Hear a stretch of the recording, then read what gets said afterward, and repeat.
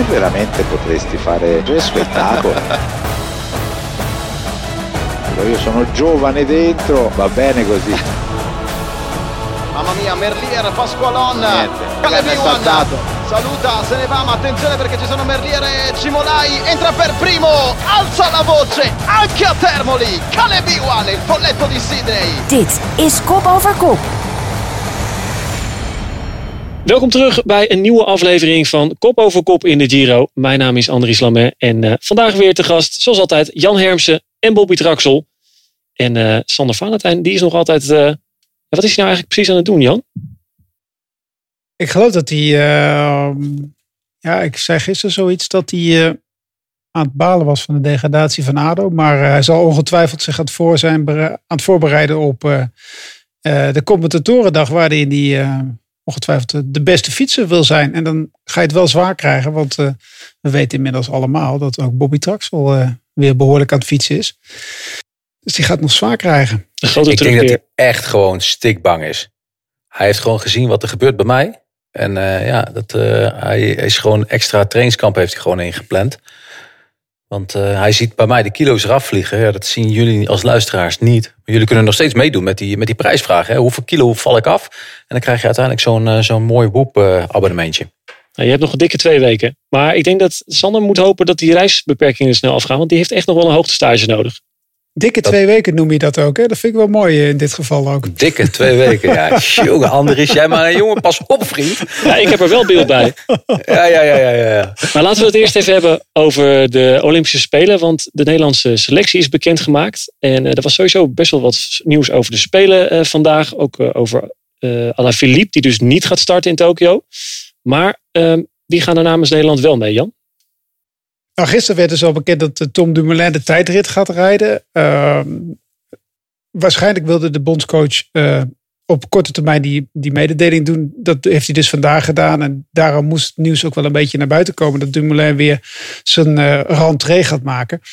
Ja, Dumoulin dus de tijdrit samen met Dylan van Baarle. Dat is een logische keuze. Van Baarle heeft zich daar ook al over uitgesproken. Dat hij dat graag wil gaan doen. Ik ben wel benieuwd of hij dan ook de Tour gaat rijden. Dat is natuurlijk wel een belangrijke kracht voor Ineos. Mollema gaat rijden. Kelderman. Dat is dan de wegrit. En daar moet ook Dumoulin rijden. En ja, we zeiden eigenlijk 2 jaar lang van Jan-Willem van Schip is de man voor de wegwedstrijd. Maar dat is een beat collega en man van de koppenkoers. Juri Havik die gaat rijden. Dus dat is ook wel verrassend. Het is een man die niet vaak dit soort grote wedstrijden rijdt. En die dus zijn debuut op het allerhoogste niveau op de weg gaat maken. En ook nog een keer op de Spelen natuurlijk. En dan moet hij ook een keer die Mount Fuji overleven, toch? Want er zitten behoorlijk wat hoogtemeters in. Bobby, wat is jouw kijk op die selectie? Nou ja, kijk, dat we een man zouden verliezen, dat wisten we. Hè? Dus uiteindelijk is het zo dat er 1 renner 2 verschillende disciplines in de wielersport mag doen. Dat is dus uiteindelijk dus Juri Havik geworden, die dus de baan combineert met het wegwielrennen. Daardoor wordt hij als wegwielrenner ingeschreven. Daardoor wordt een van de sprinters in de sprintploeg, dus Segbugli, de andere beatrenner, wordt dan ingeschreven als man die de koppenkoers gaat rijden.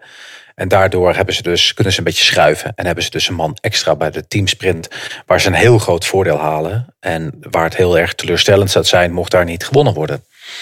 Wat we natuurlijk ook altijd al hadden, is van ja, wat doet dat dan met de kwaliteit van de wegploeg? Daar heeft Juri Havik is daar, het is niet voor niks dat hij nog niet op zo'n hoog niveau heeft gereden, is daar gewoon nog te klein voor. Het is een goede oplossing, maar oké. Dan hebben we Tom, waarvan wij niet weten hoe hij ervoor staat. Waarvan de ploeg nu aan het kijken is van wat heeft hij de laatste tijd gedaan. Waar kan hij komen? En de ploeg Jumbo-Visma, zowel als hij met Koos Moornhout, de bondscoach, zijn toch wel in gesprek over Tom, of je dat gaat halen. Ik denk dat het ook een speciaal is die dat zou kunnen, zo'n tijdrit. Maar hij gaat misschien toch wel wat tekort komen. Want het is 4 maanden hè, voor een Olympische Spelen. Nou, dan hebben we Kelderman. Ja, ik heb de uitslagen van Kelderman in de eendagswedstrijden niet paraat. Maar ik heb hem nog niet heel vaak zien winnen. En dan dus Van Baarle samen met Mollema. Daar moeten we toch vooral naar kijken, naar die 2 mannen voor winst. Ja, Dus het is wel een uitgedund groepje wat dat betreft. Tenminste, als je kijkt naar de renners waar je dan ook effectief wat aan hebt. Maar ze zijn wel een concurrent minder. Want Alaphilippe die dus niet start, dat lijkt me dan net een van de grote favorieten voor dit parcours, Jan. Ja, dat kwam wel een beetje als een grote schok inderdaad. Want dat is inderdaad de torenhoge favoriet voor dit. Torenhoog wil ik ook niet meteen zeggen. Want het is wel echt een enorm zwaar parcours. Maar de wereldkampioen gaat niet. Hij richt zich op het WK in België en op de Tour, die natuurlijk voor belangrijk is. Maar er zal ook ongetwijfeld meespelen dat hij, ik geloof, juni of juli ook voor het eerst vader wordt. Dus dan zal de vader toch ook daar wat over te zeggen hebben. De moeder zeker natuurlijk. En dan wordt het al een druk jaar. Als hij al een maand in de Tour er niet is, vervolgens ook nog daarna richting Tokio moet, dan kan ik me voorstellen dat het allemaal een beetje te gortig wordt. Maar ja, zoveel kansen krijg je niet als topsporter om Olympisch kampioen te worden. En dit was er wel een, denk ik, voor Alaphilippe. Julian zit dus een beetje in de positie van Jeroen. Qua alles opzij zetten op het moment dat die kleine er is. Nou, er is één verschil. Bij Jeroen is de vrouw die het voor het zeggen heeft. En bij Alaphilippe is het de sponsor. Of de ploeg die het eigenlijk voor te zeggen hebben. Wie betaalt, bepaalt, wordt er wel eens gezegd. En de ploeg die heeft natuurlijk er helemaal niks aan als een renner naar de Olympische Spelen gaan. Dan rijdt er een renner in een Frans shirtje waar geen reclame op staat. Wat je met een WK zelfs nog wel reclame van de ploeg vaak op sommige tenues hebt. In Nederland niet, maar in vaak veel andere landen wel. En uiteindelijk heeft Patrick Lefevere die zegt van ja jongen, ik betaal jou knijters met geld. Die euro's die betaal ik ben jou zo meteen een maand kwijt. Laat de Franse bond jou die maand maar lekker betalen. Want anders, ik heb jou in de Tour nodig, daar moet gepresteerd worden.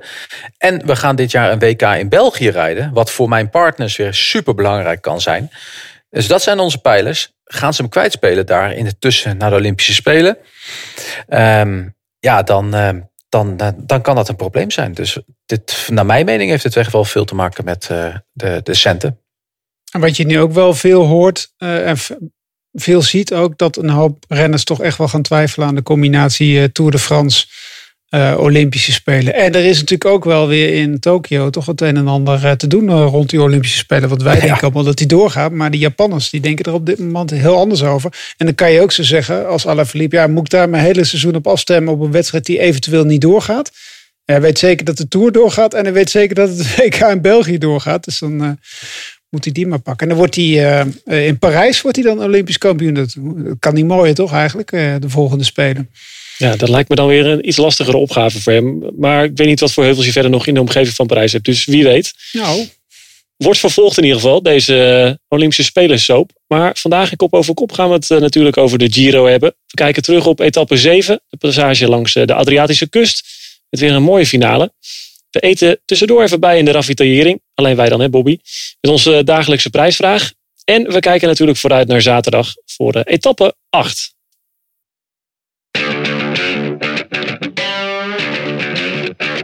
Maar eerst gaan we nabeschouwen. Het was vandaag tijd voor die lange tocht langs de kust. Er gebeurde niet heel veel, tot in de diepe finale.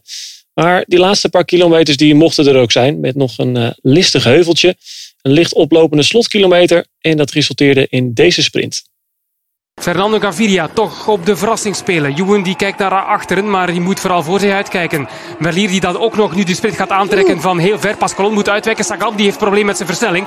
En dan is het Gaviria tegen Ewan. Hier komt Kelly Pugh met zijn tweede ritzege. Of komt daar nog iemand over? Gaat er nog 50 meter te gaan? Nee. Het is Kelly Pugh voor nummer 2 voor Lotto Soudal. Ja, Jan, dat klimmetje waar we het gisteren over hadden, heeft dan toch niet heel veel sprinters de benen afgesneden. Hè? Want we zagen toch wel weer veel van dezelfde namen. Ja, en de burgemeester van Termoli, dat is wel een machtig man in Rome in ieder geval. Want die heeft een perfect geasfalteerde aankomst heeft hij gedaan. Ik begreep zelfs dat hij af en toe vanochtend nog wat scheldwoorden daar heeft, van de weg heeft afgekalkt inderdaad. Het was eigenlijk beelden die we een paar dagen geleden zagen. Zag het er heel spectaculair en misschien ook wel weer een beetje gevaarlijk uit. Maar het was prachtig eigenlijk. En ja, ze hebben inderdaad wel jongens als Groenewegen en wat andere mannen hadden het wel zwaar inderdaad. En wat wel een beetje verwachten is dat Caleb Ewan het wel goed aankwam. Alhoewel ik toch ook nog wel mijn twijfels had. Want ik had eigenlijk een weekje geleden deze rit aan Sagan toegekend. Maar dat was een beetje misschien een beetje te voorbarig. Maar het was in ieder geval weer een heerlijke finale. En verder was het natuurlijk gewoon echt slaapverwekkend deze etappe. Ja, er gebeurde weinig, hè? En Bobby, heeft Ewan nu dan toch de verwachtingen waargemaakt als beste sprinter van dit veld? Want die eerste kans, die liet hij toch wel een beetje liggen. Of daar was hij nergens te bekennen. Maar nu de orde hersteld? Absoluut. Ik hoef er niks meer over te zeggen. Absoluut. De snelste met Bennett. En dat maakt hij waar. Ik vroeg me alleen nog af, waar was Nietzsche? Jouw man? Ja, dat weet ik ook niet. Ik heb hem niet gezien, hè? We hebben hier trouwens een tientje op Chimolai gezet. Net voor de uitgang. Dus een beetje gaan. We hebben met een paar man zo'n beetje gekeken. En wat gaan we doen, jongens? Zullen we hier eens een tientje op Chimolai zetten? Nou ja, jullie hebben geluk dat hij het niet heeft gewonnen. Want anders was ik het nu niet. Dan ging ik nou mijn geld uitgeven. Maar hij stond op 26 of zo. Maar een knap tweede, potverdikkie, voor Merlier. Ja, inderdaad. En jullie geven het eigenlijk al aan, er gebeurde verder deze rit helemaal niks. Jan, krijg je nou al een beetje medelijden met Jeroen en Karsten? Of doen deze ritten nog niet onder voor die lange, slepende tour-etappes waar jij met Bobby verslag van doet? Nee, ik vond het ze weer prima deden. Want ik heb verhalen over Ben Stiller gehoord. En volgens mij is er geen dier aan te pas gekomen in deze etappe bij Karsten. Dus wat dat betreft kwamen ze er wel vrij makkelijk doorheen. Ondanks het wel echt wel... Ja, goh. Het was ook een kort ritje. Het was gelukkig een rit van 220 kilometer. En landschappelijk is het dan ook nog wel een beetje mooi. Maar als je deze 200 kilometer over de Po-vlakte doet straks in de laatste Giro-week, dan begin ik wel een beetje medelijden te krijgen met deze mannen. Maar medelijden, nee. Zulke ritjes moeten ertussen zitten. Nou, we moeten nog wel eventjes, want ja, Jan, laten we wel zijn. Je had gelijk, Ewan. Jouw voorspellingen klopt. Ik weet niet hoe gortig Sander altijd met de punten is, maar houden jullie eigenlijk echt een klassement bij? Welke trofee hangt hier dan vast? Goh, nou ik zit nou nog steeds op dat pakket van vorig jaar te wachten. Dus ik gok, we doen wel mee toch Bobby? Maar of krijg je dan gewoon een overdatum bierpakket van die Valentijn? Het is net de Olympische Spelen, jongen. Meedoen is belangrijker dan winnen. Ja, dat geldt voor de Nederlandse selectie misschien ook wel een beetje. Ja. Oké, we winnen daar gewoon de tijdrit, man. Toen een beetje positief, Jan. Ja, nee, zeker. Nou, goed, ik denk dat je want de bondscoach zei ook van, hij is zeker op de wegrit is Dumoulin ook nog een kans hebben, zei hij ook nog. Dus ja, dat belooft wel wat.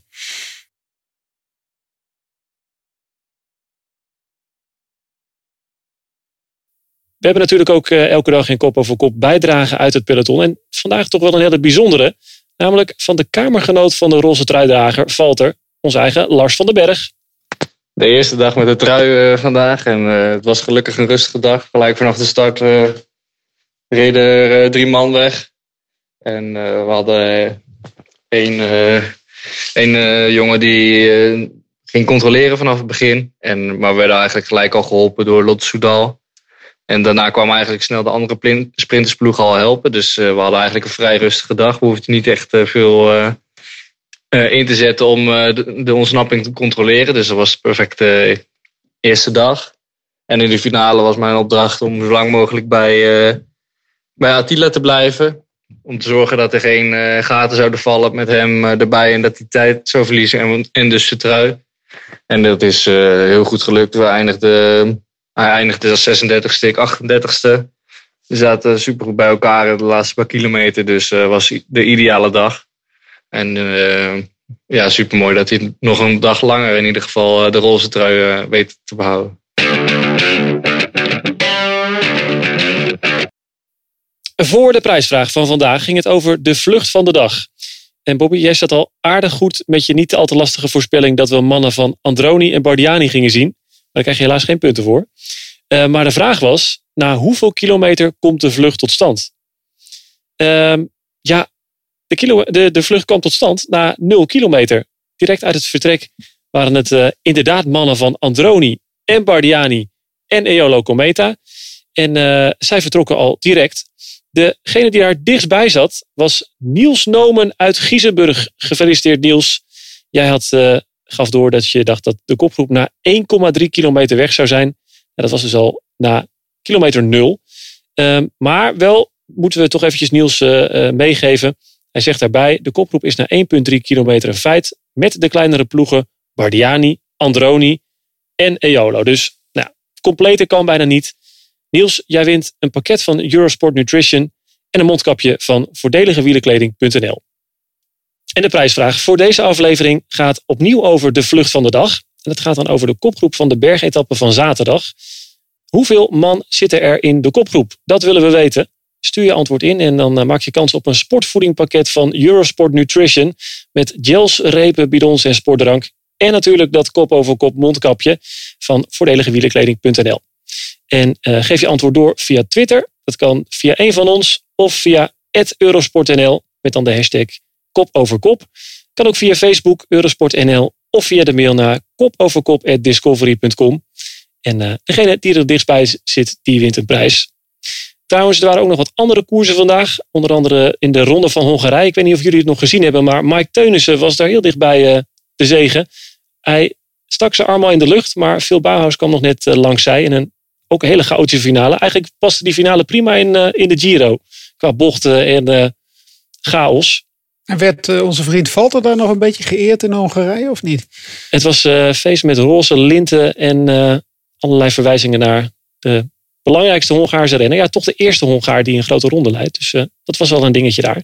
Je kan de Ronde van Hongarije trouwens elke dag volgen via de Eurosport app en Eurosport.nl. En om 9 uur via een samenvatting op Eurosport 1.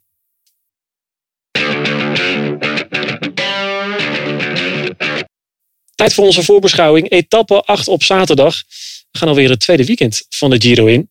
En wel met een etappe van Foggia naar Guardia San Framondi.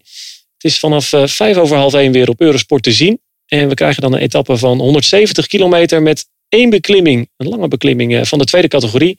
En nog een slotbeklimming van de vierde categorie. Bobby, ik twijfelde zelf een beetje. Mag je dit nou een bergetappe noemen? Of is het daarvoor, en dan zeker de laatste beklimming, niet selectief genoeg? Nou, het is wel een bergetappe hoor, moet ik zeggen. Lastige beklimming. De ene laatste halverwege de rit. 20 kilometer lang met een lange afdaling. En inderdaad, die aankomst is geen echte berg. Het is daar net iets te kort voor, vind ik. Maar ja, voor mij mag het wel een bergrit zijn hoor. Ja, en dan is de vraag ook, is het dan een dag voor de kopgroep? Want dat zien we deze Giro toch vaker. Dat het kansrijk is voor de vluchters. Wat denk jij, Jan? Is dit parcours, leent zich dat daar perfect voor? Ja, dat is een perfecte dag voor de kopgroep. Een lastige etappe. Het start in Puglia. En we gaan naar over in een heel onherbergzaam gebied met ontzettend slecht wegdek weer. En vanochtend sprak Ludo van Klooster, Bauke Mollema. En die zei van, ik ga het misschien wel in de etappe naar Guardia San Framondi proberen. Of later in de week nog. Maar Mollema zal zeker goed willen zijn. En natuurlijk met de start in Foggia. Want Foggia is natuurlijk een Nederlandse stad. Dat weten wij toch of niet? Waarom Foggia een Nederlandse stad is? Sportliefhebbers. Oh jee, ik moet het antwoord schuldig blijven. Ja. Hey, ik weet niks van voetbal, hè? Ik weet niks van voetbal. Foggia stelt niet zo heel veel voor. Is in Puglia. Maar Foggia werd wereldberoemd omdat Brian Roy van Ajax naar die club ging. Die toen getraind werd als Zdeněk Zeeman. Wat later de trainer van Lazio zou worden. Maar echt in the middle of nowhere. En iedereen vroeg zich af, waarom gaat Brian Roy naar Foggia? En hij heeft daar echt een paar mooie jaren gehad. En sindsdien, als ik de naam Foggia denk, dan moet ik altijd aan Brian Roy denken. Maar dat is een klein dwaalspoortje in deze wielerpodcast. Het wordt echt een hele vervelende rit wordt het morgen. De komende 2 ritten in de Alpenijnen. Dit zuidelijke gedeelte van de Alpenijnen daar word je als kijker misschien niet al te gelukkig van. Zeker als de zon niet schijnt, word je een beetje mistroostig worden van. Want het is niet het mooiste gedeelte van Italië waar we doorheen rijden. Maar het is wel echt pokken zwaar hier. Belangrijke disclaimer. Het is sowieso natuurlijk qua tristesse al je hart ophalen met het slechte weer van de afgelopen week. Maar als het landschap dan ook niet gaat meewerken, ja, dan is het even doorbijten. Ook voor de renners natuurlijk, want ik zat te kijken naar dat parcours. Waar moet dan deze etappe beslist gaan worden? Die lange beklimming in het midden van de etappe, die is niet al te steil. En ook de slotbeklimming valt volgens mij wel mee. Hoe kijk je daarnaar, Bobby? Ja, het gaat echt wel op die laatste beklimming zijn. Ik zie een beetje hetzelfde ritueel als we eigenlijk 2 dagen terug hadden met Meeder, etappe 6. Een kopgroep, redelijk vroeg vertrekken. Ik ga de luisteraars een klein beetje helpen. Ik denk wel dat het een redelijke omvangrijke kopgroep gaat zijn. Die lange beklimming waar je een grote groep met renners er eigenlijk af gaat rijden. Dan heb je die afdaling, de eerste 10 kilometer best wel steil. En daarna loopt het wat minder steil naar beneden. Dus het is op het begin best wel een snelle afdaling. Ja, daar moet een man als Mohoric eigenlijk dezelfde manier zoals we het van de week hebben gedaan. Daar nog eens een keer op kop sleuren. En dan is het patsboom. Knijt is hard omhoog. Mollema, we hadden het erover met die etappe met Meeder. Een beklimming van 15,5 kilometer. Dat heeft hij niet meer veel getraind. Hij is gespecialiseerd, wat specialistisch te werk gegaan. Op kortere beklimmingen, wat explosiever. Dus ik denk dat hij dat daar goed kan gaan doen. Klinkt, voordat we naar de voorspellingen gaan, klinkt toch wel alsof je pijlen vooral richt op de vlucht van de dag. Laten we nog eventjes dan de optie bestuderen wat er gebeurt in het klassement. Want wie is er na morgen, wie staat er dan in het roze? Blijft Valter in het roze of is deze finish toch ook wel een bedreiging voor hem? Jan? Nee, dit is geen probleem voor Valter, denk ik. Die jongen het ziet er ook redelijk fris nog uit. Zijn interviews zijn sprankelend. Ja, hij heeft niet zo heel veel voorsprong. Hè. Het is niet dat hij 8 minuten voorsprong heeft, maar het zijn natuurlijk maar een handvol secondjes. Maar ik denk dat ze bij de Koning Quickstep tevreden zijn met de situatie, zoals Bobby gisteren ook al zei. En dat ze ook dat hij deze 2 dagen eigenlijk wel kan overleven. Zowel de rit van morgen als die van zondag. Ja. Die nog wel een stukje lastiger is, hè? Nou, laten we dan maar naar de voorspellingen gaan. Welke mannen verwachten we in de vlucht van morgen? En dan uiteindelijk een naam. Wie gaan we zien als de winnaar van de rit? Bobby, jij mag vandaag als eerst. Ik heb het al gezegd, ik zet mijn pijlen op Mollema. Duidelijk. En Jan? Die had ik ook graag gespeeld inderdaad. Maar ik ga wat anders voor. Ik had normaal in dit soort etappen zeg je van Thomas de Gent. Maar Thomas de Gent lijkt meer bezig te zijn met misschien om in de Tour een goed resultaat te halen. Ik heb het idee dat hij wel goed is, maar nog niet super goed inderdaad. Misschien wat later in deze Giro. Maar laten we dan toch maar chauvinistisch zijn en voor Thomas de Gent gaan. Kijk, een Nederlander en een Belg. Zo zien we het graag. En voor elk wat wils. Dat allemaal in die etappe van zaterdag. De dag daarna krijgen we inderdaad ook nog een bergetappe. Dus veel om naar uit te kijken komend weekend in de Giro. Ja, en dat was hem alweer voor vandaag. Kop over kop in de Giro is er elke dag. En wil je meer van de Giro? Ga dan naar eurosport.nl voor video's, artikelen en uitslagen. Nog even als reminder. De etappe start dus zaterdag om 1:05. En na de etappe kan je terecht voor een nabeschouwing met Sander Kleikers en Bobby Traxel. Bobby, wie schuift er bij jullie aan? Dat is een hele goede vraag. Oh ja, Esra Tom. De verantwoordelijke van de dames bij Jumbo-Visma. Kijk, oké. Dus wil je dat zien? Blijf dan morgen de hele dag aan de buis gekluisterd. Voordat we naar de Giro kunnen kijken, is het tijd voor de Challenge Mallorca. Om 11:05 dan met jou, Jan. En om 9:00 kan je nog een samenvatting zien van de Ronde van Hongarije. Die is ook live te volgen in de middag tussen 4 en 6 via de Eurosport app en eurosport.nl. Morgen zijn we er weer, zoals elke dag met Kop over Kop. Tot dan!